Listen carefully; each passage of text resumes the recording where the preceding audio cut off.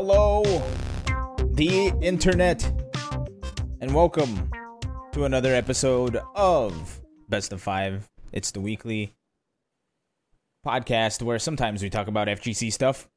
This week, we can't mess around. We got a lot to talk about. There's a lot of FGC stuff going on, especially since we missed last week. I apologize. I got food poisoning last week, so it's all my fault and nobody else's fault here. So, apologies from me. Thank you, Steve, the Ace King, Offsuit Jurek, for the resub. Sub into your own show. Good job. Speaking of which, I am joined, as always, by my cohorts. First, Steve, the main squeeze, Ace King, Offsuit Jurek. Steve, how's it going? On a scale of 1 to 10, it's going. Same. I can agree with that. And, as always, the very lovely, multi-talented, force to be reckoned with, the purple Sharpie. Sharpie, what's good? Grappler apologists don't deserve anything in this world. Sorry, I almost just drowned it in air. After hearing that, I was so shocked. Glad to see everything is the same. I feel like all these intros, it's always Steve saying, things are okay, and Sharpie putting down grapplers. So I guess things are as they should be. Well, things are as they are. You can't get too high, you can't get too low. You just got to aim for that creamy middle. Mm-hmm. Like an Oreo. The creamy middle. Speaking of creamy middle, tonight on the show, we're going to talk some Guilty Gear. Of course, Guilty Gear released last week. We're going to talk about it. The Intel World Open, there are results.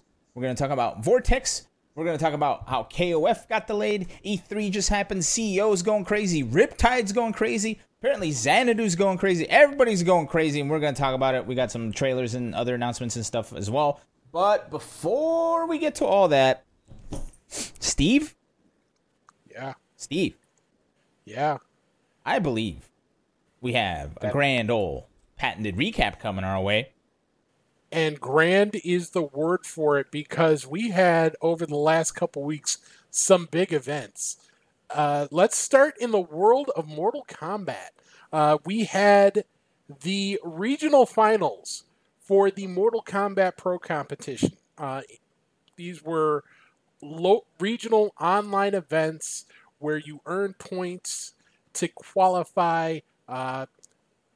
In North America, it was to qualify for the top 16. Everywhere else, it was to qualify for the top 8. Let's start in Brazil. Conqueror, a familiar name, won last year's Liga Latina, which covered all of South and Latin America. He is the Brazilian champion, holding off Baca in the grand final there. Moving on to Liga Latina Norte, northern part of South America, or of Central America, excuse me. Dash, representing Colombia, getting the win. G Viper and Yadriel El Punk rounding out the top 3. Yadriel representing Cuba. Man, it is good to see some countries you don't expect to see in these top 8s. Obviously, Dominican scene very strong, well represented with 5 players in the top 8. But good on you, Yadriel. Liga Latina Sur, the South America contest. It was an all-Chilean final. Hellraiser getting the nod over Eternal in the grand final to take the $1,500 prize there. Rounding out Liga Latina is the Mexican competition, and it was Illuminati who won it over Ice Scorpion. I believe Illuminati used Aaron Black. Please correct me if I'm wrong, but I think he used Aaron Black the entire way. I cannot correct you because I was not there. I apologize. That was the previous weekend. This past weekend were the finals for the Intercontinental Combat, which was Europe and Oceania, as well as the North American League finals, obviously US and Canada. Starting with Oceania, Waz, representing Australia, gets the win. Swazi carrying the flag for New Zealand, taking home the silver. Wi-Fi Scorpion finishing third in the results, but first in the best name competition. And really, that's all that matters. That is the biggest award. Let's be real. That's the best award. Kicking it over to the Middle East region, Tekken Master, the biggest name from the Middle East, holds it down, gets the win. You see the rest of the top three there, knocking off his teammate in the grand final.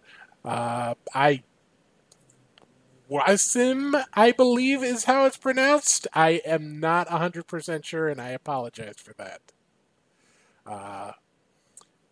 And then moving on to Europe. The Europe East region was won by Mr. Ramirez. Oh, Mr. Ramirez. Holding it down for Russia. Topping the podium along with K-Top on the second step for Greece and Russia's Val in third. Nivik, one of the players who made several journeys from Europe to the U.S. for pro competitions in the past, rounding out the top four.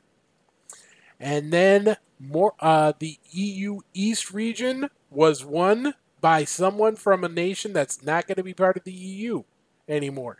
Video Games Yo continues his great run, holding off Law Corridor in the grand final to take home top honors. Josh TQ and Zoker rounding out the top four there. And we'll bring it home from the Mortal Kombat side of things with what happened in North America.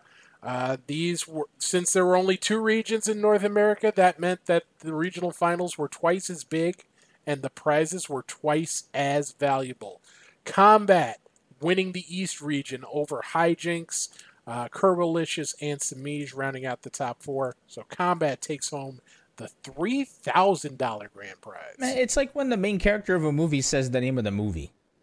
I mean, it happens sometimes. That's why it's the name of the movie. You know, you got to shoehorn it in it somewhere. If you have a problem with the name Combat, take a step back and rewind, because that's who won the Western region. Rewind. I'll give it up.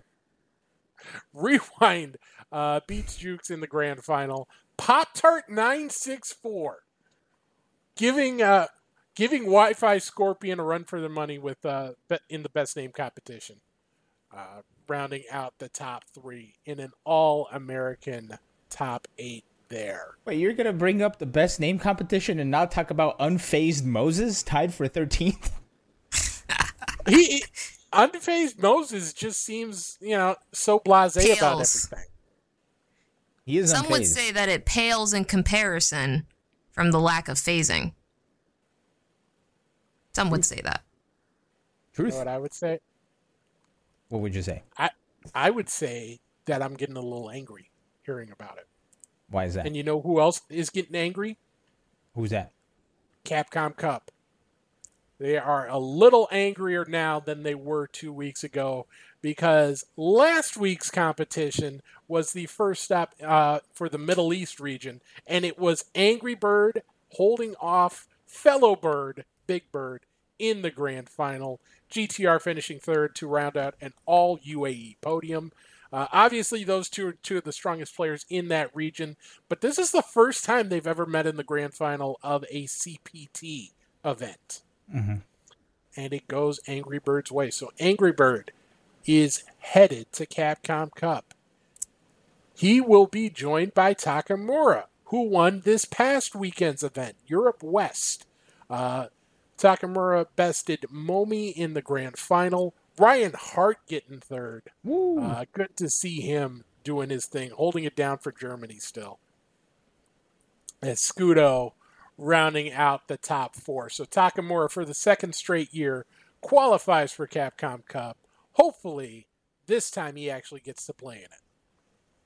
Oh, yeah, he wasn't able to make it last time around. I forgot about that. Yeah, because, no one did. Well, no one was able to make it. You're right. I caught myself, kind of. Sharpie, right. Sharpie, I think everybody wants... I think we need to stop the show here for a second. Everybody is infatuated with the fact that we have a guest, and I feel like we need to introduce this guest Hi, everybody. show. This is Athena. Little baby girl, say hi. Oh. Yeah, hi. Ooh, ooh. I think she wants down, so I'm gonna let her down.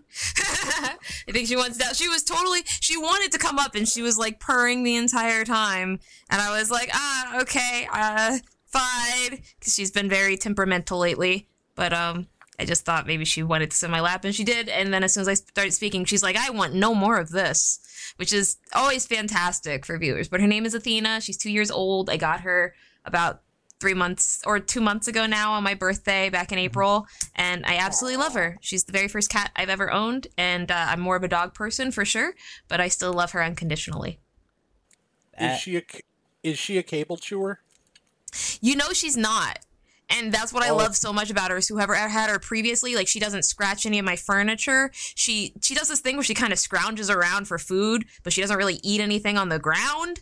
So she's like a very well-trained cat. She's a very, very fantastic first cat because I didn't have to train her to do anything. She ate the food I gave her. She loves the litter box I left. I got her some cat furniture and she absolutely loves that. She scratches only her scratching post. She doesn't chew my cables unless I like start messing with her and playing with it, which I haven't been doing, so she doesn't learn that cables are fun or toys, but she's a really loving cat. And the worst thing about her is the fact that she likes to wake me up at 3 a.m. to remind me that she is like alive.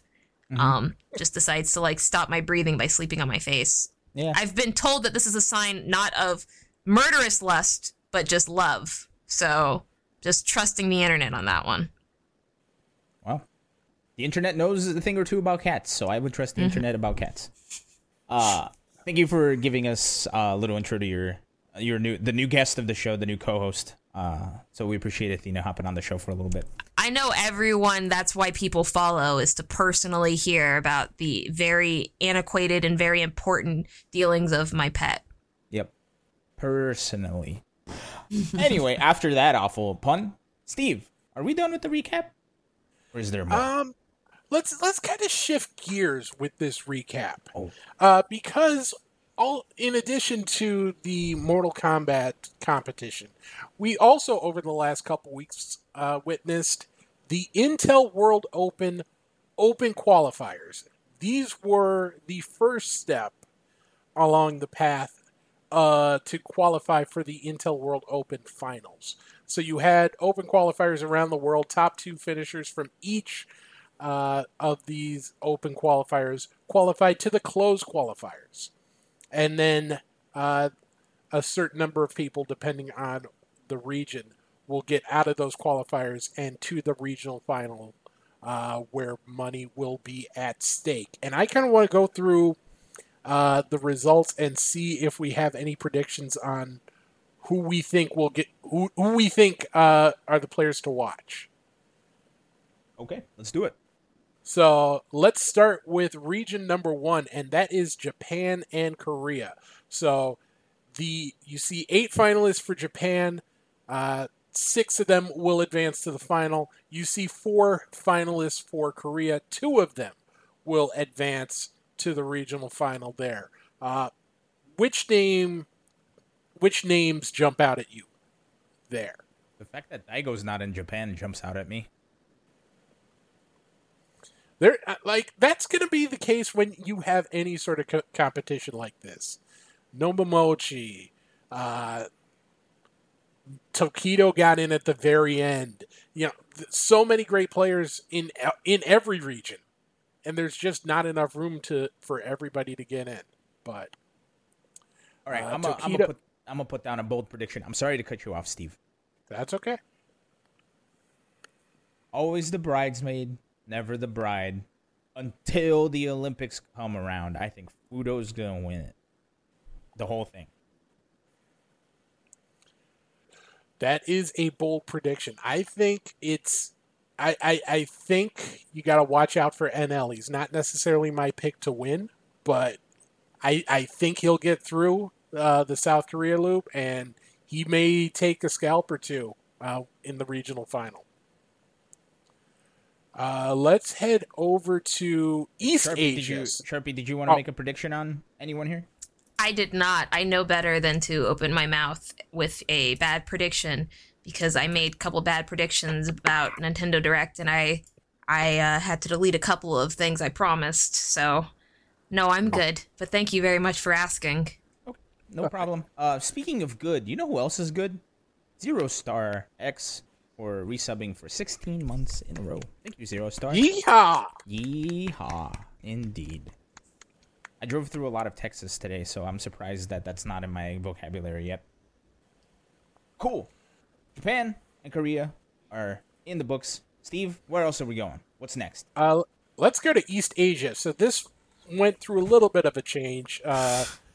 There was an East Asia region as well as the three you see on there. However, they had no entrance. So due to a lack of entrance, China and Taiwan each get an additional place in the regional final. So 3 of those 4 names in Taiwan will make it. 3 of those names in China will make it, and 2 of the Hong Kong players will. 29, my boy. He could do damage. Oil King, I think, is going to be a big problem. And Xiaohai as well. It's been a little while since we've seen him, at least stateside, since we've seen him. Yeah, but I remember Xiaohai was a force to be reckoned with, man. So still is. Yep. Still is.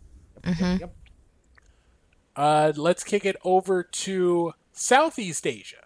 So you've got 2 players from Singapore who will make it, and then 6 from the rest of the Southeast Asia region, including CPT regulars Chuan and SKZ, Brandon, and Sien. The Singapore one is going to be tricky because, Brandon's, SKZ's, Sien, one of those players at least is not going to make it to top 8. I'm putting my money on Sien making it, though. I also believe Xian will come out on top there in top 2. Who's willing to bet a pizza? Let's start the pizza bets now. Not like this. Not like this. I'll do a pizza on Sien not making it. Okay. Ooh. Let's shake hands.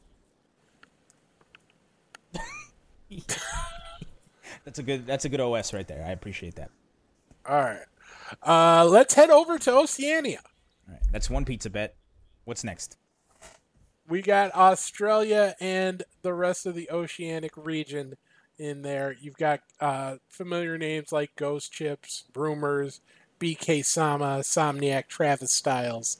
5 make it out from Australia, 3 from the rest of the region. I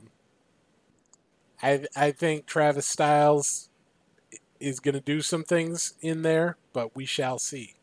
Yeah, that was my pick too, to be completely frank. All right. Next up, Middle East,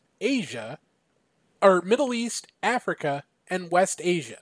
So you have 3 players from UAE and 5 from the Middle East. And obviously the 2 names we talked about earlier, Angry Bird and Big Bird, they jump out as the heavy, heavy favorites. Mm-hmm. But do not sleep on someone like Dragon Slayer X.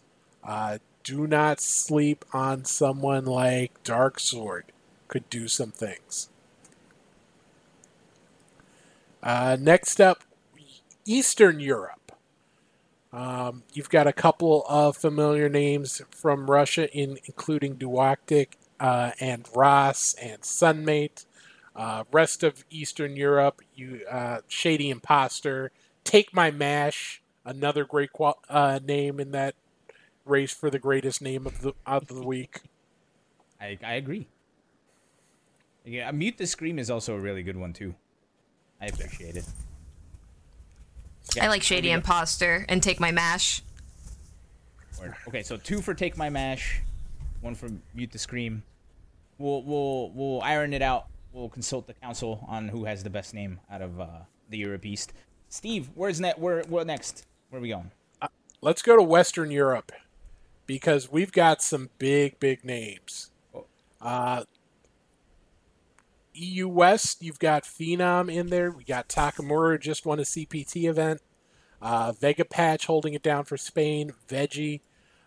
Look at the UK, though. AKA Jones, who won the last chance qualifier for Red Bull Kumite few weeks ago. Hurricane and Infectious. The evil One of winner. those players, yeah, one of those players at least is not making top 8 here. Yeah, it's crazy. That's wild. Yeah. And then you've also got France, where Mr. Crimson has done damage. Nas is a player to watch. Killzew's a player to watch. Again, so it's going to be very difficult to get through. Yeah, Big for Lil was pointing out something that I was finding out I'm missing. No Problem X for the UK and no Luffy for France. Absolutely. There only 4 players get in. It's the format of the tournament. There's 2 tournaments. You got to make grand finals in one of them. If you don't, wah, wah. Wham, wham. That's competitive gaming, honey. That's For sure. what you got to do. No paycheck for you. Who's next? Let's go a little more local here. North America. On the east side of things, you've got 6 players making it out of the U.S. and 2 from Canada. Fluxwave, probably the most successful player CPT-wise from the Canadian side. But U.S., you've got some very, very good players, especially recent events. Rob TV has been running strong. Joey, that's my boy right there. IDOM, Saban, Punk, Brian F. You got Young Art in the mix. You've got Lud, who Lud and Cammy are players who get slept on a lot. And they are very, very strong players. Yep. Lud is a frequenter of the Next Level arcade for the Next Level battle circuits. Of course. Ludovic is also a Xanadu regular from my specific region, and nice. very frequently gets top 4 at our local events. Bested occasionally by Darkchild or OG On, or even I'm blanking right now, but Lud is a very strong player for sure. Yeah, I remember he beat me in a DreamHack tournament a couple years ago, so obviously he's gonna win. Also, good to see Young Art in the mix. I think it's been a hot minute since we've seen Arturo competing.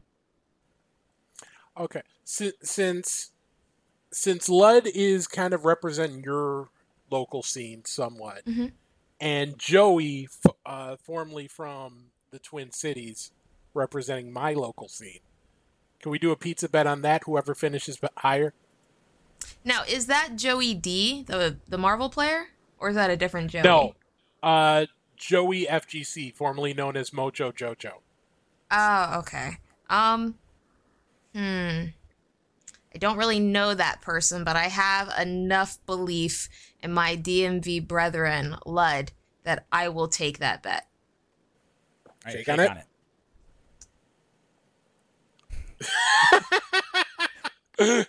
The left-right mix-ups are so dangerous here. For sure. All right, so that's Oh two man, pizza bets did in the y'all book. see that? The delay-based netcode was so good there. It's that lean-back netcode.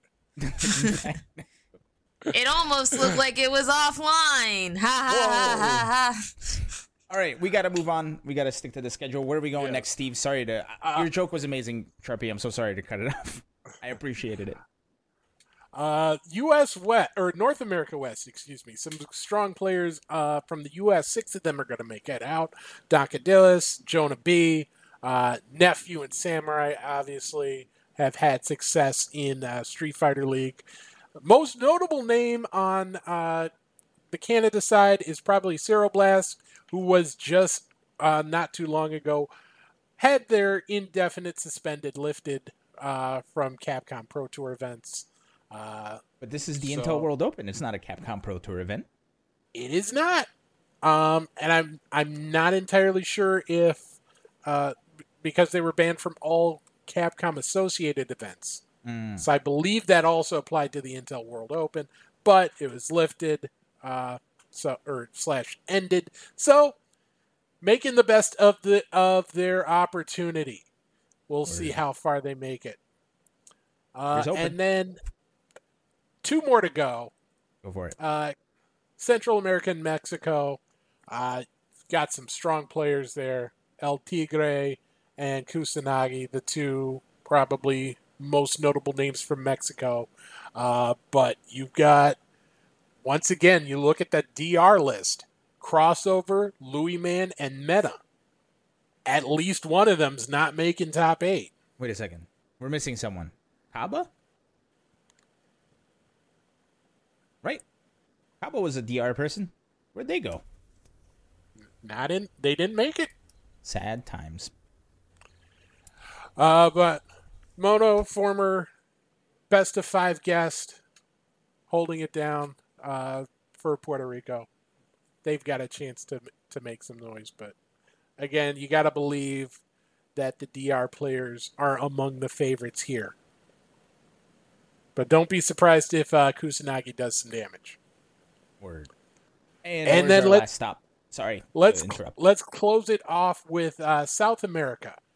This is Brazil and everybody else. 4 from each place. Picaro, one of Peru's strongest players, is the name that jumps out to me on the South America side of things. On Brazil, you've got some familiar faces like Didi Mokov, Paulo Webb, Juninho. And then you've got Ronaldinho, who's been on a bit of a roll. Won the CPT Brazil event a couple weeks ago. Made it first crack. Got into the first qualifier for Brazil for this. So. The name is lucky. The name is lucky. You know, you call the power of football when you invoke Ronaldinho. And all the memes. Mm-hmm. And all of the memes. So, yeah. That is, that's who you get to watch. It will be they'll start in a couple weeks, and then end of July into early August is when we see the regional finals where the money is on the line. Solid. Thank you, Steve, for that awesome patented recap with the addition of the Intel Open recap. Can't wait to see what comes out of that. Is there anything else left of the recap, or is that the end? Let's dive right into our big topics. Okay, cool. First off, let's cover this because this is important. Vortex, formerly known as Enemivo, now known as Vortex, has released their games list. Shall we take a look at those? Yeah, let's take a look at that, because you've got a pretty good list right here. You've got Central Fiction and Cross Tag. You've got Fight of Animals. You've got Fexel, Garu. You've got Plus R, King of Fighters 2002.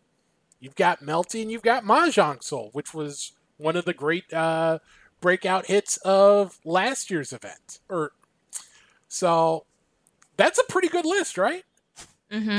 That's a very strong lineup for the first event under the Vortex Gallery name.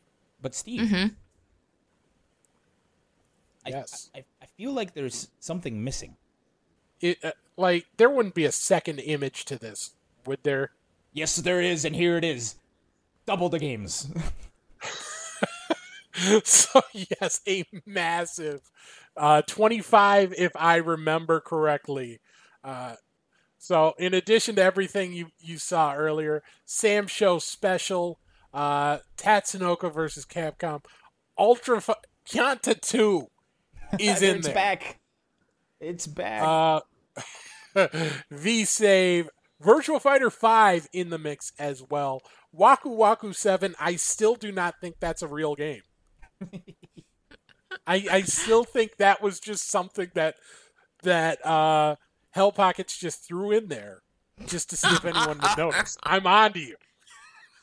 Also, I just want to point this out. Shout out to Punch Planet. If you haven't played Punch Planet, that's a really fun game. I was going to say I wanted to wait until Steve was at a stopping point, but I'm very happy because I feel like Punch Planet is one of those games, along with Skullgirls and Them's Fighting Herds, that doesn't get their props for the amount of innovation and the amount of accessibility they place inside of that game. It's such a good game. It's just inherently a very good fighting game, and the fact that it is one of the more, I feel, successful independently made fighting games right now inside of the sphere in the last, I would say, half a decade is so amazing. I'm very happy it's at this.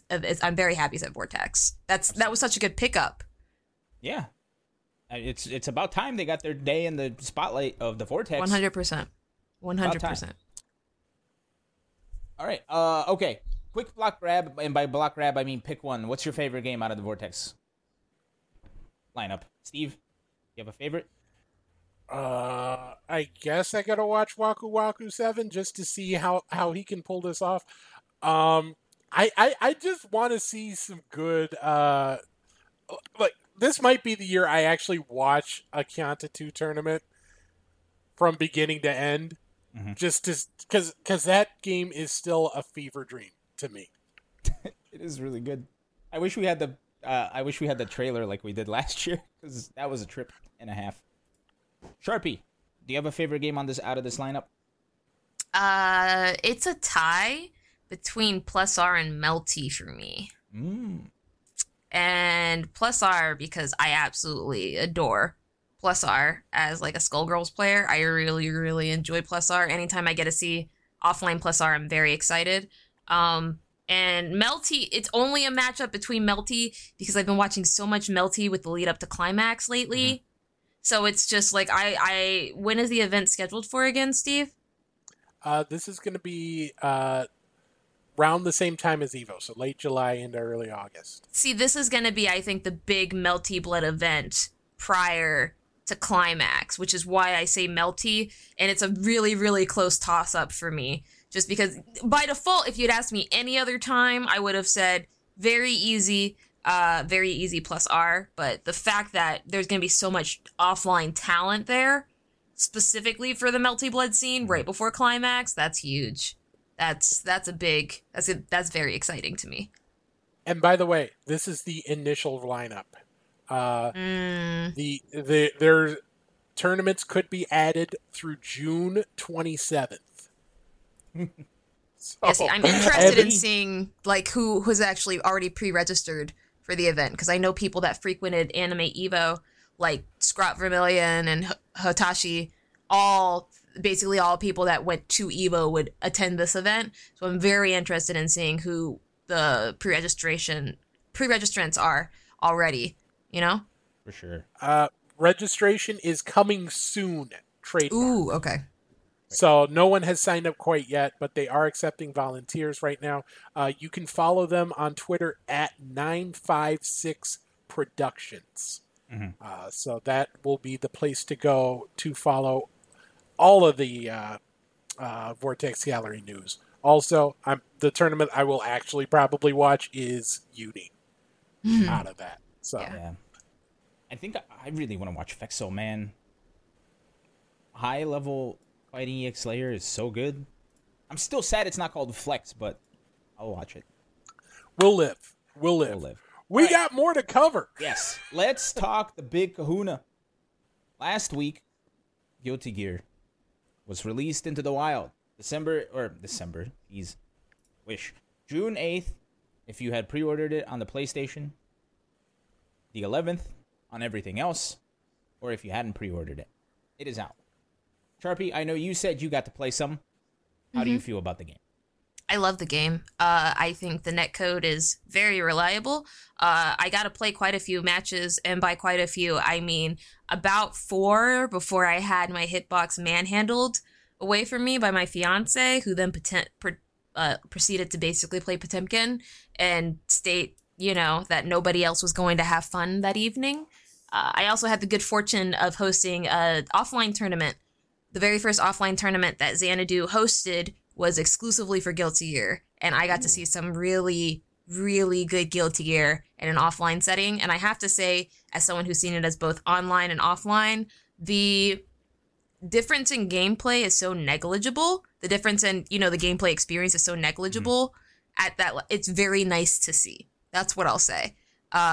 The online experience was very similar to the offline experience for me, and I appreciated that, especially coming from, once again, Skullgirls, Limbs Fighting Hers, games with fantastic netcode, to then go offline and still be able to play at a very similar level felt really, really good. I'm not going to sit here and be like, oh yeah, obviously this is impossible to react to online and you can do this offline.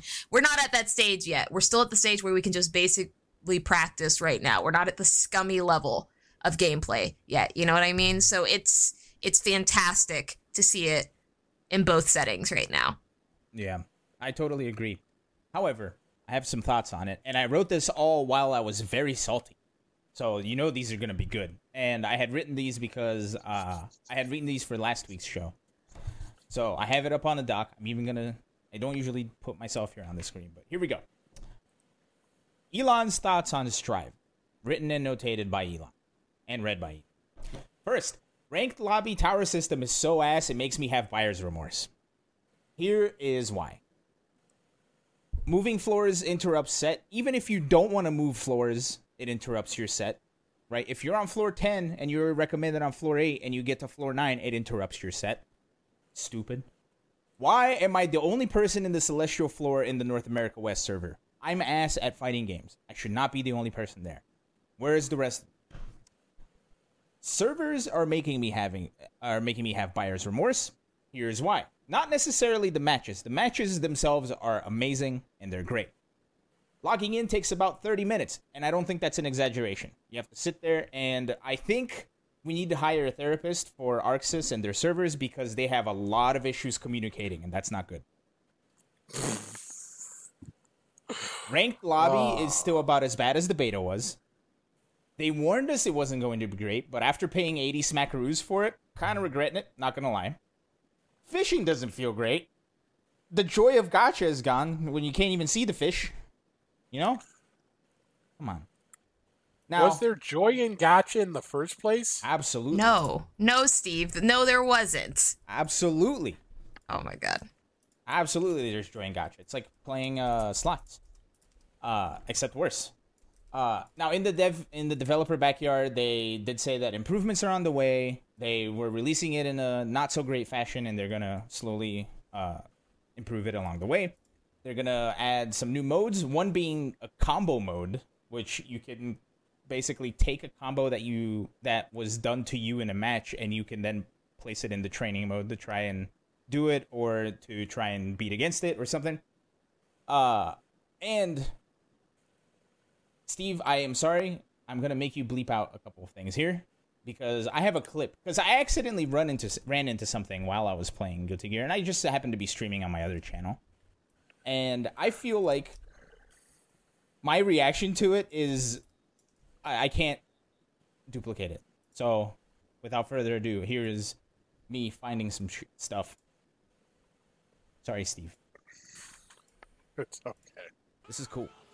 Soul. Oh, they have counter match or matchup tutorials? Holy okay. Well, me then. Where the was this the entire time? So every time somebody's doing Fafnir, we can just stick out a button.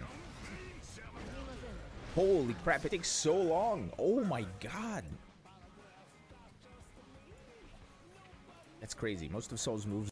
Anyway, they have matchup You packed tutorials. so much. You in that little clip. Some of that felt excessive, honestly, Elon. Look, that's how I speak normally. Okay, that's non-best of 5 Elon normally. But their mission mode covers just about everything, including matchup tutorials, which I think is amazing. I was legit struggling with the Mei matchup, and I found that they teach you how to deal with Dolphin in the matchup tutorial. Beautiful. That's the type of stuff I want to see. Yeah, it's amazing. I they even teach you, it's like, practice against this in training mode to find optimal punishes. They say that verbatim. It's like, oh, thank you. I now know what to do. It's so good. I'm still bitter. I refuse to lab the matchup with Mei. I'm sorry, I can't. I won't. I refuse. By merit. It's too good. But we can all agree that Soul is kind of BS, right? We can all agree that? Yeah. But okay, if cool. you do those matchup tutorials, they teach you some stuff. Go to mission mode. But yeah. So I'm happy with the game overall. Of course, I'm kind of pissed that the lobby system sucks. I'm kind of pissed that it takes 30 minutes. Like, it feels like I'm back to, like, CRT TVs. You remember when you got home from school, and you turned on the TV, and then you went and did everything while the TV warmed up, and then came back and started watching TV? Yeah. Thank you for saying yes. I mean, I knew that feeling. I played on GameCube, so. Word. But yeah, so it felt like that, and not in a good way. The other thing I wanted to bring up before we move on from Guilty Gear is we had an event just recently called, I'm assuming it was called Levo. It was Leffen Evo. Because Leffen ran a gigantic tournament for Guilty Gear Strive. He even had Ringe and, oh my goodness, who was the other? Was it Vicious? I don't remember who the other commentator was. I feel awful that I don't know. I apologize. The tournament itself was amazing. The top 8 was ridiculous. Okay, so it was Vicious. Thank you, D Dong Man from the chat, and Blue from the chat. Thank you. It was Ranger Vicious. But yeah, tournament was amazing. Top 8 was amazing. Grand finals was Sonic Fox and I wish I had written it down. Anyway. Sonic Fox won, everybody. Sonic Fox won. Okay, Sonic won is what we're leading up to here. with Leo. Tempest, thank you, Blue. Sonic Fox won with Leo, with some crazy random, not random, obviously they're very calculated, because Sonic Fox trains their opponents. You know, he DPs Dolphins with Leo, and it was crazy. It was amazing. It was really cool to watch, like, the first glance at high-level Guilty Gear in such a big tournament. So, it was a very tight grand finals reset. Big Lil says, I agree. But yes. That is Guilty Gear in a nutshell. I wish we had more time to talk about it, more time for me to show you stuff, but that's what we got for now. I'm happy with the game overall. What just happened? A bunch of things changed. I'm happy with the game overall. I feel like everybody else is happy with the game overall. Not so much with the lobby system, but hopefully they'll fix it. Any more thoughts on Guilty Gear before we move on? Well, we did have it as our question of the day. We did ask, how do you like Strive so far? And I don't know if we can pull the graphic up on screen. The majority of respondents, the vast majority, nearly 85%, of respondents said that they were either really liking it or at least kind of liking it. So 6% kind of disliking it, 8.5% saying they really dislike it. We are just a few days into, we're in day 4 officially? Or day 5, excuse me? I'm on the 11th. Yeah. Well, yeah, if you count 11 as day 1, then we're in day 5. Yes. So all right. Pretty good results. We do know that there is going to be a season of DLC, 5 characters. There has been some data mining of the game, and the identity of those 5 characters is floating out there. If you wish to spoil yourself, you can. If you wish to avoid that, you can. But it's out there. Mm-hmm. For sure. Can't wait to see what kind of shenanigans they bring. And they also announced today, I believe, that they've sold 300,000 copies already. That's great. Which is pretty darn impressive thus far. We'll see how big that number goes. That's a lot for a release of a game, especially through when there was very little promotional content going on at offline events, you know? Mm-hmm. Yeah. And from what I've seen too, like at least for the numbers on Steam have been gangbuster, right? So the power of rollback. Don't underestimate it. Last thoughts on Guilty Gear and the question of the day? We'll see how we feel in about a week. True. Very true. So, very true. All right. Let's move on. We do be slightly behind a schedule, but that's okay. KOF, the King of Fighters, recently announced that they're delaying the project. Sad times all around. I did see that. It's kind of surprising to me because I felt like they were very steady about coming out with release videos every single week, you know? So we do have a statement from the game's producer Yasuyuki Oda on the postponement. He said, quote, "The development timeline we set out to reach in the beginning has been affected by the ever still rising cases of COVID-19 within Japan. We have made the ultimate decision in the end that the product's quality must come first, and so with that decision comes an altered release window. We sincerely ask for your kind patience and understanding as our development team continues to work hard on King of Fighters 15 as we draw closer to its release." So it is postponed to the first quarter of 2022. No specific date as of yet. Obviously, a lot of things they're going to say is due to COVID, no matter what the industry. Japan, however, is getting hit hard once again. They're still struggling with vaccinations and getting people to actually get vaccinated, distributing the vaccines. Yeah. So you see several ways Japan is struggling. This is unfortunately one of them. Yeah, for sure. And, sad times all around, right? Everybody was hoping to play KOF. Now we gotta wait. But hopefully the longer wait means a better game in the end, as we all say to ourselves when something gets delayed. Any final thoughts on the delay? Go ahead, Steve. Sorry.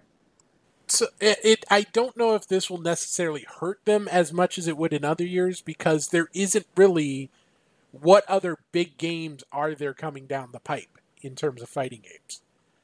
Not a whole lot confirmed. Right. Outside of KOF.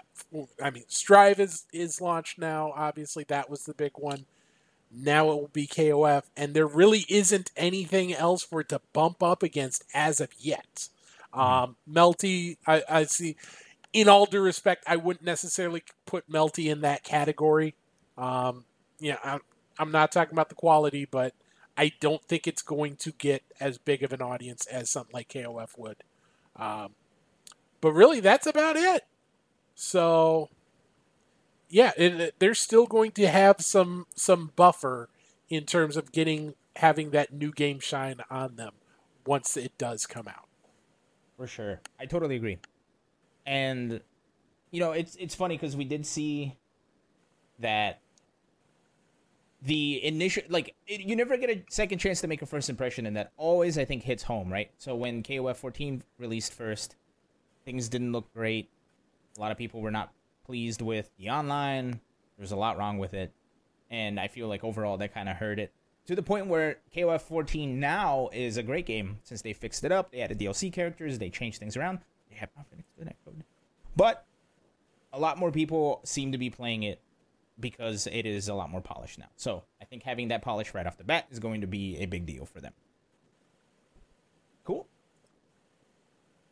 Sharpie, you're muted. Oh my god, I'm sorry, I accidentally pressed the mute button. I was saying that basically also the structure of having an open beta where everybody was able to try it and they were very transparent about the netcode, I think that helped foster a lot of goodwill that went a very long way during quarantine. Sorry, I accidentally unplugged my headphones and I didn't hear anything for the next couple of minutes. I apologize. I'm back. Why now. Is everybody accidentally doing stuff? Now I feel like I gotta knock a water bottle down. I just poured this coffee all over myself. I gotcha. Anyway. Speaking of gotcha. Yeah. Ooh, that's a nice transition. Yeah, it is, right? Let's go ahead and take a look at some trailers of things that are coming down the pipeline, shall we? Starting first with, you guessed it. I hope this is playing. Oh!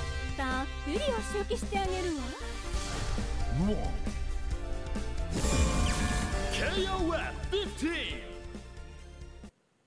That's Luong. She's back. Crowd goes wild. Making her return from KOF 14.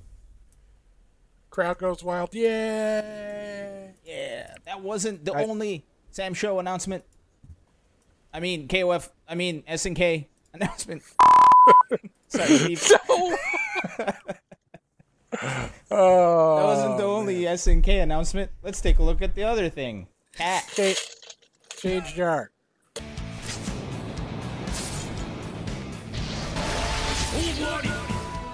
Oh, dang. They came out yesterday. Crazy. Yes. So along with I the balance love that patch. character. Mama say, mama say, mama. Mama say, mama say, mama. Mama say, mama say, mama.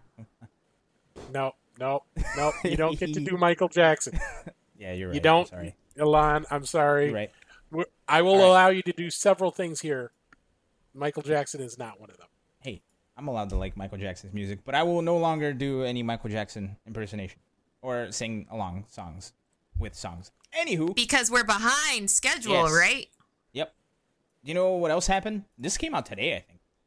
Yes. Let's talk. Let's talk about this, because this is a thing. This is a big thing. Uh-oh. It's a Smash character. Smack. Trailer. What? What? Yep. Next battle. It happened. A Tekken character Yes. has finally made it into Smash. Your little baby girl. Goodbye, Kirby. Get out of here. Adios. What? Kirby escapes. Kirby always escapes. They always have to act. That was cute. That was so cute. Kirby always escapes. So, Kazuya is now in Smash Brothers. Everybody's going crazy. What do we think? Grab or block? Block or grab? Grab. You know, I've Grab said this easy. before, and I said this before. I'll say this again. Forget what you think of Smash as a fighting game, as a video game. Every time they do something like this, they do it with such care. They throw in fan service in the best way possible, loads and loads of it, and they just do such a good job. It's just the whole thing with Kirby at the end of the trailer. I love those little twists that they do. Mwah! It is That's really a chef's good. kiss out of 10. And I don't know if you guys saw the direct earlier today, but they showed a couple of his moves, and he has most of his moves list from Tekken somehow. He even has his Wind God Fist. He's got Crouch Dash. Ugh. I almost said a bad word there. If But- you Crazy. thought doing DPs in Smash was going to be challenging, Korean backdash. That's what we have Smash boxes for, you know? True. True. But yeah, absolutely wild. Absolutely crazy. Can't wait to see how this comes out and what Well, happens. it's interesting that you speak about seeing how it comes out because, you know, Elon, I happen to work at one of the biggest Super Smash Brother offline venues in the world. Yes, and I believe you had some news that you wanted to share that you kind of teased did. a little bit at the very top of the show. So, I did. Kirby, go for it. Everyone, I wanted to talk about this last week, but Xanadu has officially opened, and I am so happy because we are one of the very first locals inside of the greater DC, Maryland, and Virginia area to have returned back to the offline setting.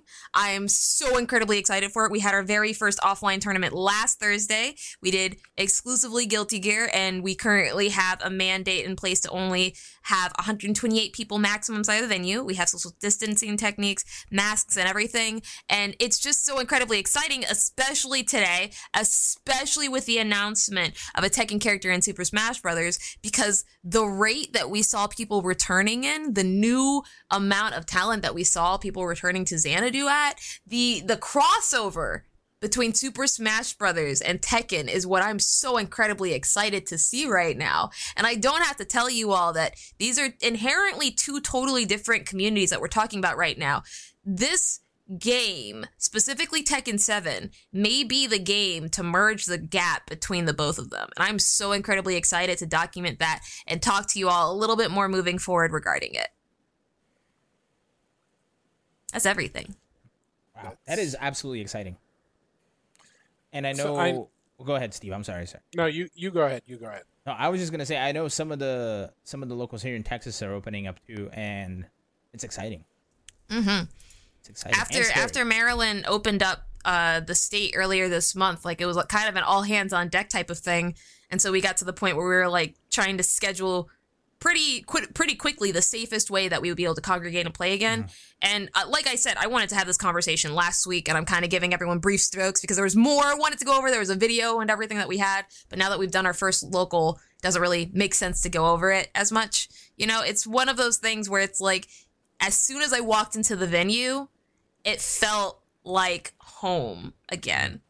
And that sense of belonging is what I've really, really missed from offline events. That sense of, dang, you know, I used to come here all the time. I'm so excited to see people here. But always there's the ever moving time aspect of it. You come back, you see people a little bit different than they used to. You know, so many things have changed for every single person coming in the venue, but so many things have stayed the same. It really felt like a huge gathering and a huge welcome back. And I do want to invite everyone to come out to our events. Obviously, you can sign up every single week. We have events right now on Thursdays and Saturdays. Guilty Gear is going to be on Thursday. All other fighting games, with the exception of a few side games, will be on Saturday. You can definitely follow us, Xanadu Games FGC on Twitter for when we're going to be having our very next event. All right. But thank you so much to everyone who's been supporting us this whole time. And oh my gosh, it was just so, I feel like my words aren't doing it justice. It was so moving seeing people that I hadn't seen for over a year and a half now. I was just blown away.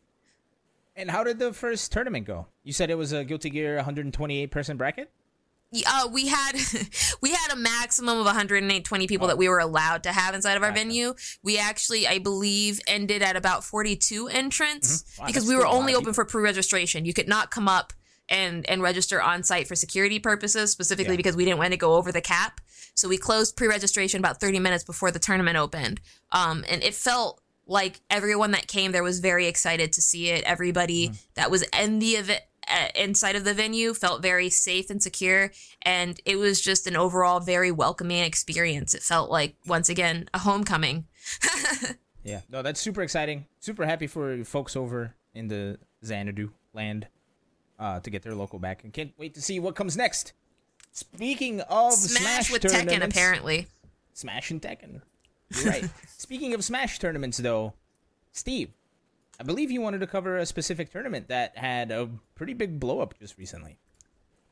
Blow up is probably the wrong word. It blew up.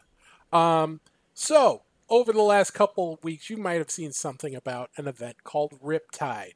This is sort of the spiritual successor with new management of Smash and Splash, one of the bigger Smash events from a couple of years back. They opened up registration and for an offline event to take place later in September, and the response was absolutely insane. They sold out, and then they sold out again when they reopened, and they've got over 2,000 players registered in just a matter of a couple hours. I got the opportunity to sit down with a man called Josh Marcotte. He is one of the core members of the team that is putting together Riptide. And I asked him about some of the things involving that tournament, including what he is looking forward to, what he how this blew up, what his response to it is, and the challenges of running an event in this post-COVID world. Let's run some of that interview right now. Obviously, you made the call back then to not run in 2020. When did you start feeling confident that you could actually run your event in 2021? We started having earnest conversation about it in April, I would say, as we recognized that vaccination rates were going fairly well across the country. There were rumblings of events starting up on the local level in May and then earlier this month in June. And we sort of made the call. We spoke with our venue. We said to them, hey, we want to run, again, this is back in April, but we want to be especially careful about it. We have all of these sort of policies that they had in place during the sort of height of 2020, or as I said, I guess towards the latter half of 2020, when they still had events there, but they were very spaced out. They were very sanitary. They were governed by these really strict policies. We said, we want to run the event in 2021 we still want to follow most of those policies. And they've been wonderfully helpful throughout the entire process of helping us take their floor plans and really realize what size event we could run while still maintaining like things like a variant of social distancing. We're not doing 6 feet per person, but 3 or 4 feet per person. Things like how we could lay out a venue with setups and staging and still be very cautious and safe with regard to health policies. How many people were you initially expecting to have when you first made the decision to run Riptide this year?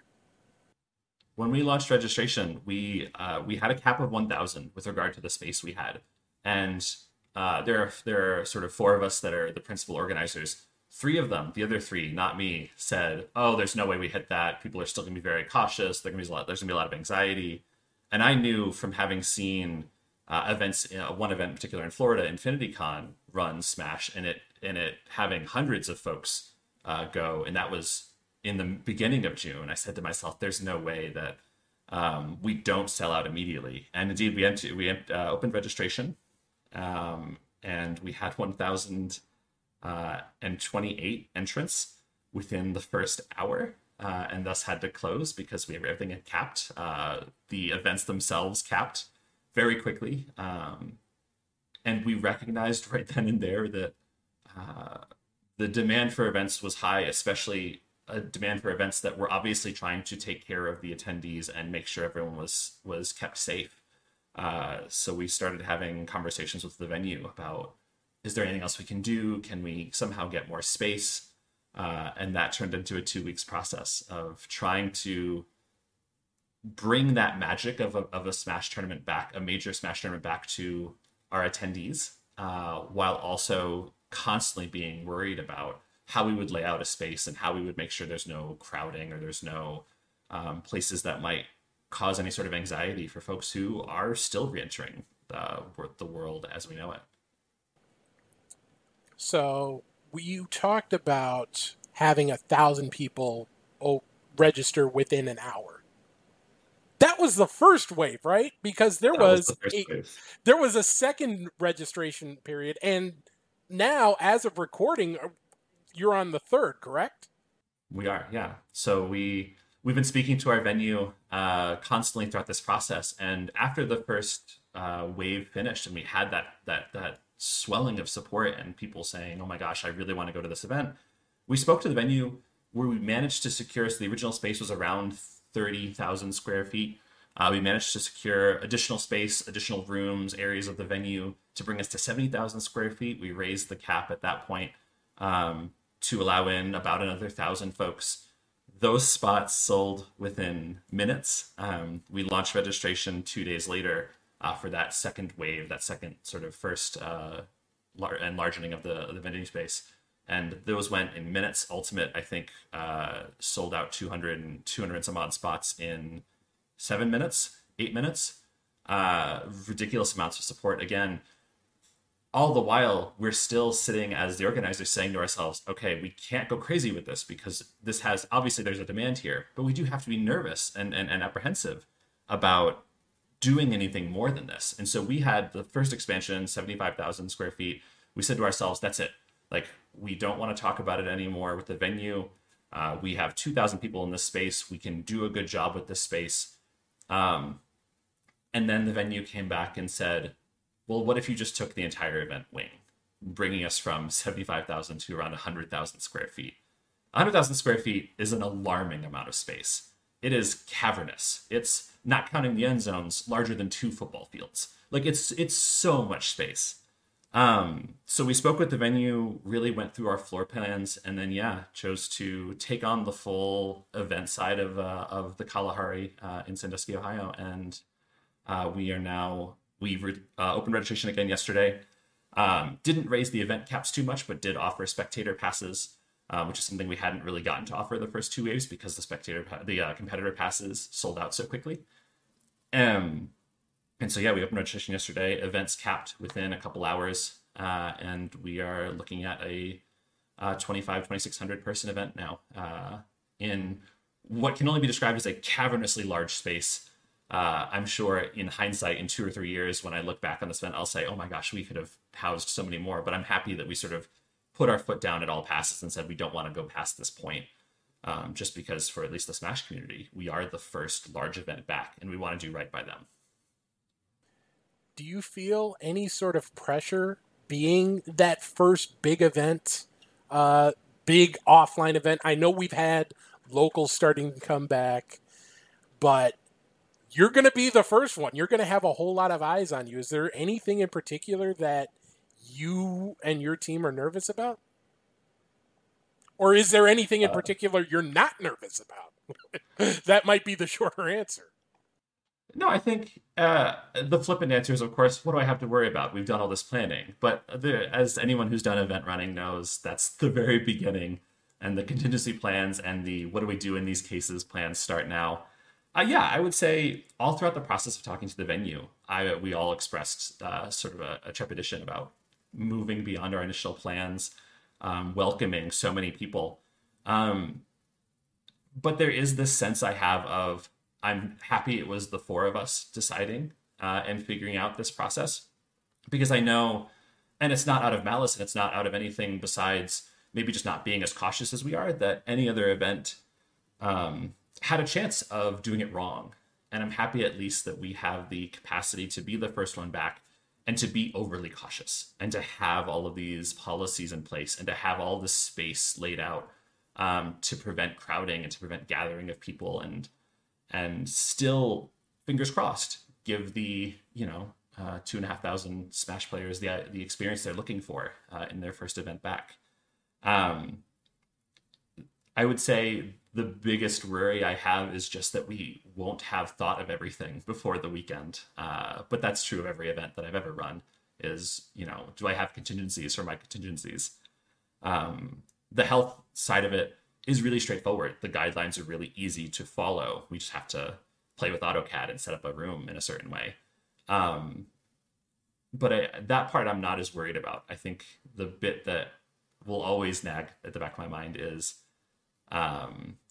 what will I not have thought of until it happens? If you want to catch the interview, it will be on our YouTube channel and our audio channels, including SoundCloud and Spotify, all of your favorite podcast platforms. That should go live once this episode is over, so about 15 minutes or so. Thank you, Steve, for tracking down Josh, and thank you, Josh, for your time in sitting down and having an interview with Steve. I can't wait to see what that's all about. Now, speaking of big blowups, there was an announcement last time we had the show, and that was that CEO was coming back, and pre-registration was happening. Pre-registration has happened, and I think it happened big, right, Steve? It happened real big. Much like you saw with Riptide. This went insane. It was almost like a sneaker drop. It was along those lines. Because they announced the 10-game lineup.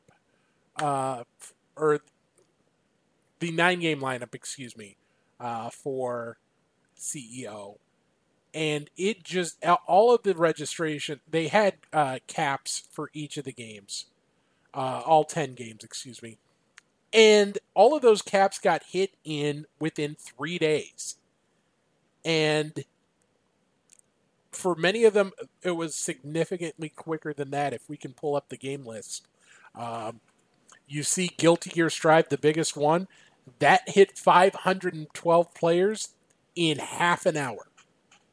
Smash sold out in an hour. Street Fighter and Tekken took a little longer, but still 500 players in 2 days and 3 days is nothing to sneeze at. Marvel 3, 128 players in less than 2 hours. BB Tag, 128 players in less than an hour and a half. DBFC, 256 players in just around 3 hours. The response, it was insane. as of right now, all games are at their cap. However, CEO is going to reopen registration next Sunday, June 27th at noon Eastern, 9 a.m. Pacific. There will be additional slots for all the games. Most of them are going to be 64 additional slots, but DBFZ is going to have an additional 128 instead. And Strive and Smash Ultimate are going to raise their caps by 256. So this will be, as Jabalius said, the last opportunity to sign up for any games here. If you miss out here, you are missing out. I don't even want to look at hotels to see. I'm sure they're every on their hotel, fourth one. Yeah, I'm sure like every hotel within like a 50-mile radius is sold out at this point. That's crazy.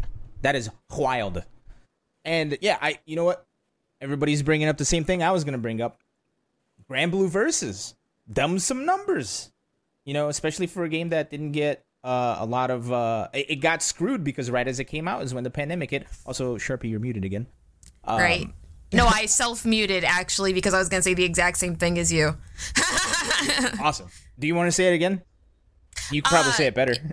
It's important to remember that Grand Blue's numbers being so high is very important because it was the game that had last come out right as soon as the quarantine started. And unlike other games that had come out previously during the pandemic, its netcode was not strong enough to, I want to say, give it a fighting chance going into the pandemic. So it never really had a launch. A lot of people are looking at this event as an opportunity to play Grand Blue for the very first time at a competitive major event, which is just super exciting. See, it was really very, very fantastically poised to capitalize on that. Yeah, I cannot wait. CEO, I think, is CEO like the first offline major? Depending on how you define major, because Yes, Riptide. Oh, Riptide. Yeah, Yeah, Riptide is taking place in September. Climax at Night is in November. CEO is obviously going to be in December, but it is sort of in a tier above a lot of other events, you know, especially Summer within Jam the traditional era. is also prior to that. That's right. Summer Jam's coming back in August, right? So I feel like the technical answer there is no. Mm-hmm. It's not going to be the very first major. Yep. It's just the most. I think it's specifically better marketed than Summer Jam right now, Yeah. so it has a larger basis of entrants to Right. pick from, just because of marketing. But Yeah. And I mean, historically speaking, like Summer Jam is a big event, and NEC is a big event, especially in scenes like DOA, because Biggie does wonders for the DOA scene out there. But in terms of international attention for most scenes, I think CEO is like has been that tier right below Evo. It just seems like, and I hate pitting events against each other like this, but it does seem like this is the first massive one. The other ones are big, but this one is like a step above historically. Right. Anyway, I'm going to do a little bit more research into Summer Jam because I'm a big fan. If it wasn't for Big E tournaments, I would not be in the FGC today. see, Hands down. Elon, I was expecting you to speak up when Steve was saying something because I didn't want to be like the only one defending, you know, Northeast, and I know it's more your stomping ground than mine. So I was like, well, if Elon's not going to say anything, I'm gonna let it slide. Well, I mean, look, Steve has a point. I think we can classify CEO and Combo Breaker as quote unquote super majors, right? Up there with Evo, quote unquote. I have thoughts on that, but we'll discuss it at a later time when we have more time. Sure. And that's fair. But either way, I'm excited events are coming back. I think that's kind of the big nugget of this small segment that we have here. And I did remember seeing in the Philly Facebook, the Philly FGC Facebook, that Summer Jam was coming back. And I regret not bringing it up. And I do hope that I can somehow finagle my way into Philadelphia to go to Summer Jam, because Summer Jam's out. And yeah, dude, Biggie does wonders for the DOA community. He always makes the DOA tournaments free to enter with a giant pop bonus. Super fun, super good times. Anything else we want to say about CEO before we move on? Just See to you put a bow later. on it. Wow. Just to put a bow on it, Summer Jam is going. More details are going to be announced later, but Summer Jam is going to be August 27th through 29th. NEC is going to be November 5th through 7th. So definitely not during Capcom Cup this time. If they make Capcom Cup during that tournament, I am never going to a Capcom Cup ever again. I'm just going to NEC. They're just going to cut off the last 5 qualifiers and just say, okay, we're doing it this weekend because reasons. Ugh. Okay. So, big events in the horizon. Hooray. Go get your vaccines if you haven't, so you can go enjoy these events too. Next. There's,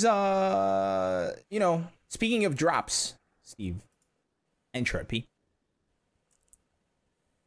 there's some limited time merchandise that's been coming out recently.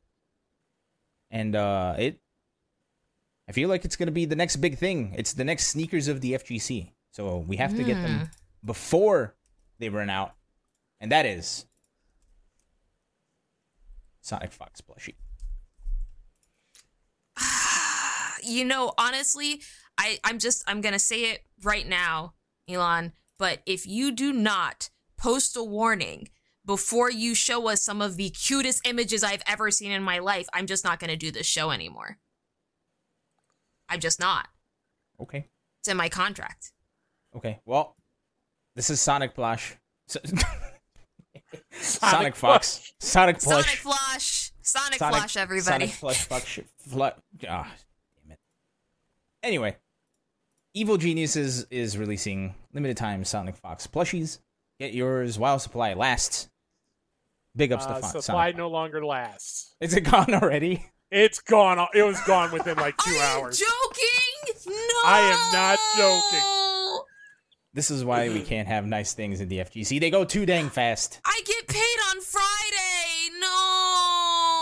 No. Sad times. I can't recreate this picture. I want to recreate this picture right here. Everyone, it was just announced today. It was just announced today. I was going to buy one for me and then one for one of my friends who goes to Offline Locals and is a developer and really wanted the game. I'm sorry, the plushie. And then another one to give away later. I wanted to buy 3. Them's the breaks, as they say. Sad times for all. So it's sold out in 2 hours, 15 minutes. Grand opening, grand closing. Man. I like how the FGC was known as like the poverty esports, but everybody's buying out everything. Who's got money? I want money. I want a plushie. It's not the FGC buying things. It's people buying to invest. True. It's there the are same Sonic people Fox who are buying up. plushies. Sonic Fox plushies, the next Dogecoin.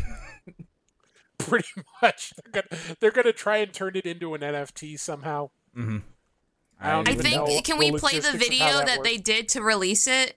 I have it right here. I don't think we have the video, unless you can copy and paste it into our chat on VMix here. That'd be great. Oh, I posted it in the doc.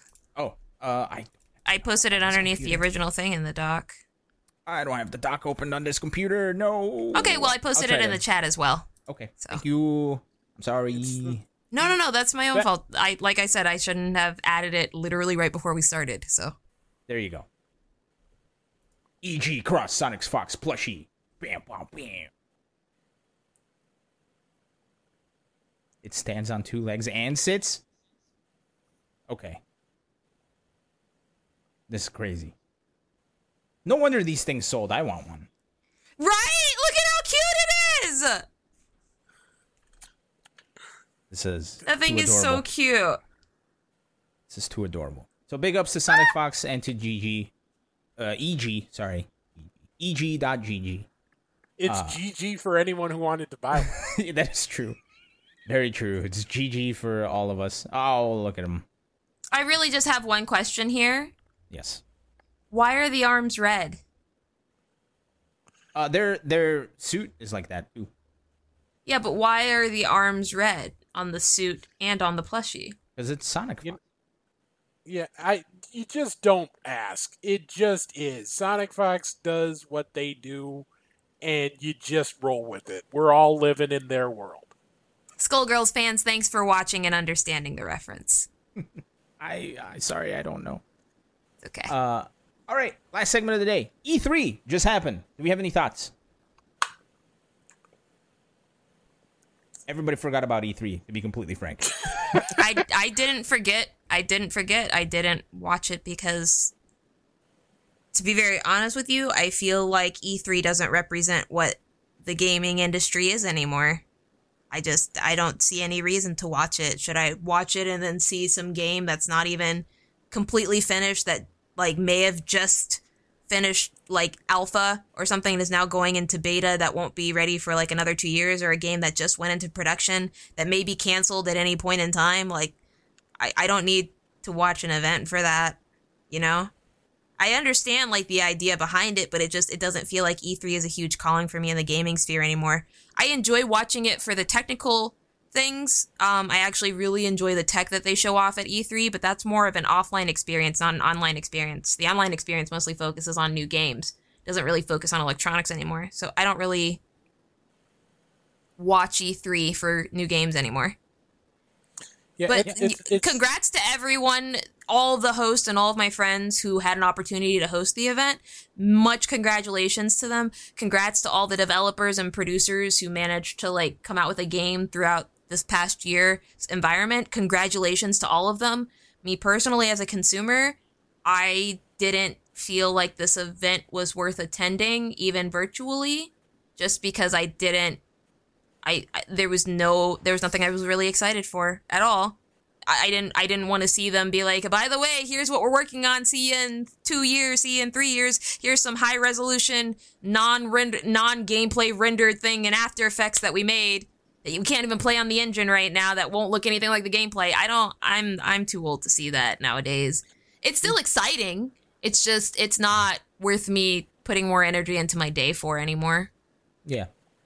And to go off of your point, Sharpie, I think somebody had said this earlier, and I agree with what they said, is I think we got to see the effect of the pandemic in the gaming industry via E3, because there was a whole lot of nothing. Not that there wasn't anything, but it felt very light compared to past years as well. So I think if anything, it was that eye-opening experience of being like, right.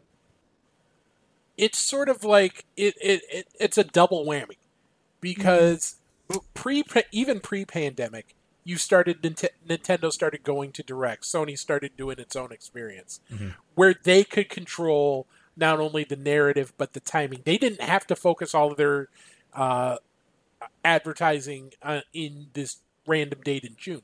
They could put it wherever they wanted. And then once the pandemic hit, everybody else who started doing that as well. Like, okay, we got to do an online sort of thing. So now you got to, from E3's perspective, they got to try and almost talk these companies out of doing the things they're already doing. Mm-hmm. So why would Nintendo want to be, for smaller publishers, smaller devs, it makes sense to band together and have E3 and kind of get all of the spotlight as you can. But if you're a Nintendo, why would you want to share the stage with Sony and Microsoft? If you're Microsoft, why would you want to share the stage with Nintendo and Sony? You can do things on your own, do it your way, and have full control. Word. It's also very frustrating to me personally that this past year, E3 had an opportunity to really reevaluate the way that they were doing things. Like a lot of what you said, Steve, wasn't inherently incorrect. This was kind of like something that we've seen all year. E3 had an opportunity to stand apart and really show why they were a pillar in the gaming sphere. I don't feel like they did that. First of all, the event last year had been canceled due to coronavirus. They had a huge opportunity to come back and start a brand new slate and just be like, we're doing something we've never done before entirely. And it was missed. You know, like they could have come back and announced a whole different format of doing it. They could have had a plethora of different games. They could have opened it up to a series of new publishers. They could have had an indie showcase of their own. And it really felt like the bar was dropped in lieu of a safe format that we had seen previously that didn't really excite or expand and, like, dare I say it, really impress any veteran consumers in the gaming industry, myself included. Not to state that the games there didn't look fun, the showcases didn't look fun. It's just I wasn't, comparatively to past experiences of E3 and me viewing it, be it albeit younger or even just about half a decade ago, I don't see much change, and that's both towards, like you said, Steve, how the gaming industry has been over the last year, and just how I feel E3 as a company is not necessarily innovating themselves enough to stay competitive in this environment any longer. I don't disagree. To be completely honest, it does feel like they blew it. Speaking of Blue 561, thank you for resubscribing to the channel for 32 months. Big thank you. That was a good one. That was a good one, Elon. That was a good one. I mean, they did blow it. You should be proud of that one. I agree. And, you know, with all that said, I feel like they basically asked Nintendo to put their Direct on E3 because That's really what it felt like. Yeah. That's really what it felt like. And I don't think anybody was fooled for a singular second. You know, I'm no disrespect to any company that, you know, purchased advertising time or something with E3 or anything like that. I don't know how the company functions. I don't know how any part of E3 really functions because I've never been asked to take a part in any part of it. But what I will say is that it would just be nice to see a complete rehaul of the way that event runs, specifically so that it can start catering to newer aspects of game. I would have literally loved, and I know everyone's going to hate me for saying this, I would have loved to see more mobile game announcements at E3. There is the whole next generation of gamers that do not have consoles, that are exclusively mobile gamers, especially people that are, I would say, like, this is just a rough estimate, but, like, you know, people that work that can't afford a console. I would love to see just a segment in E3 dedicated to some of the really high-level mobile games. That would be awesome. But there's this whole stigma around mobile gaming. And are we going to see that stigma broken at one of the biggest gaming expos in the world? No, because they don't care. You know, like, there's a status quo that we're still pushing for some reason. And it's just disheartening, honestly. I want to see more. I want to see more push towards making the new voices in the gaming community heard. And I want it so badly to be E3, because the alternative is that some other company does it or some other community does it, and then it overtakes that company, you know? But anyway, that's just Sharpie says, I suppose. No, I mean, I don't necessarily disagree with you, and I feel like there's a lot of issues in a lot of communities with things like gatekeeping, right? And I feel like this is a big one for the games industry, among, you know, other really shitty gatekeeping, like, you know, keeping women and people of color out of the gaming sphere or whatever the fuck. Well, even in the chat, I'm seeing, like, people that don't necessarily care about mobile gaming, which is interesting because despite the fact that, like, you know, we may not have necessarily grown up with mobile gaming, there's a whole community of people who have that are now moving into competitive gaming, not exclusively in mobile gaming, but in other aspects. So that's a very real experience that we may not have personally felt or grown up with, but there is a whole plethora of community members who have. And that is experience that's very special to them. And it would be really nice if our community could welcome them in that community by welcoming the entire gaming community of mobile gaming as a whole into the gaming sphere. But once again, it's not something we're seeing even at the highest levels, which is very disheartening. Yeah. With that said, though, you can play any game that you could play on your Xbox on your phone via Xbox Cloud or whatever it's called. That's kind of cool. So I guess that's a step in that direction. And the thing that... Nice. Did you get it? I did. Nice. Bravo. The thing that Thank you. that I think impresses me the most is, like, I'm not an Xbox person, right? I've always been a quote-unquote Sony fanboy. Not console wars, it's just what I grew up with, and that's what I'm comfy with. Kevin Butler. What about Kevin Butler? The actor that was like, he would read those PSN things, and there's a whole marketing campaign back in like the early 2000s, late 90s. The executive vice president of everything. Oh, That's And why he got I became a fired Sony from being- fan. yeah. He actually got fired because he used a Wii in a tire ad, like a Bridgestone ad. That's right. I remember this now. Yes, So I remember this.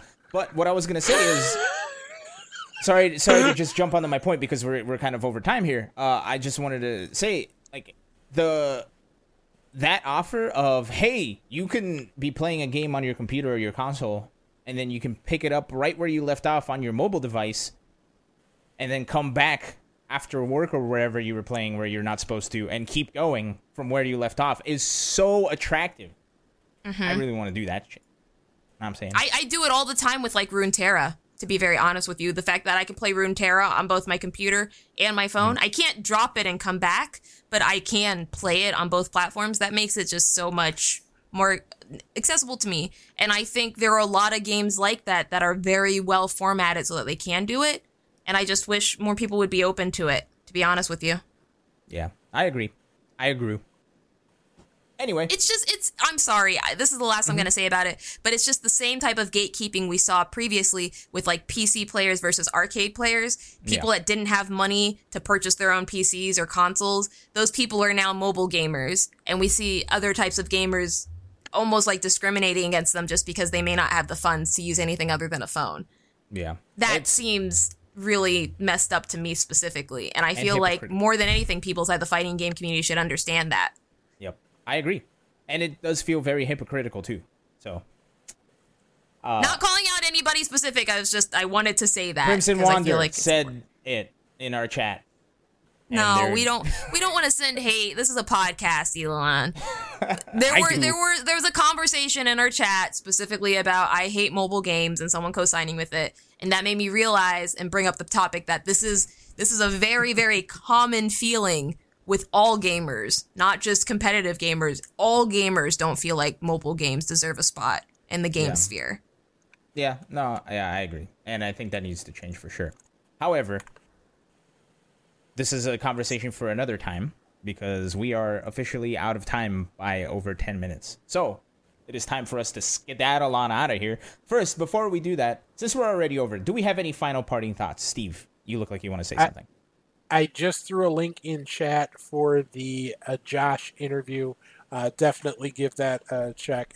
We talk about what he thinks about the future of events might look like, as well as his thoughts on events being asked to hold certain registration, a certain amount of registration slots, for top players. So, interesting conversation. I hope you give it a check. Yeah, and again, big thank you to Josh for taking the time. Sorry again for the technical difficulties, everybody. That one's on me. I'll take that one. Sharpie, any parting thoughts?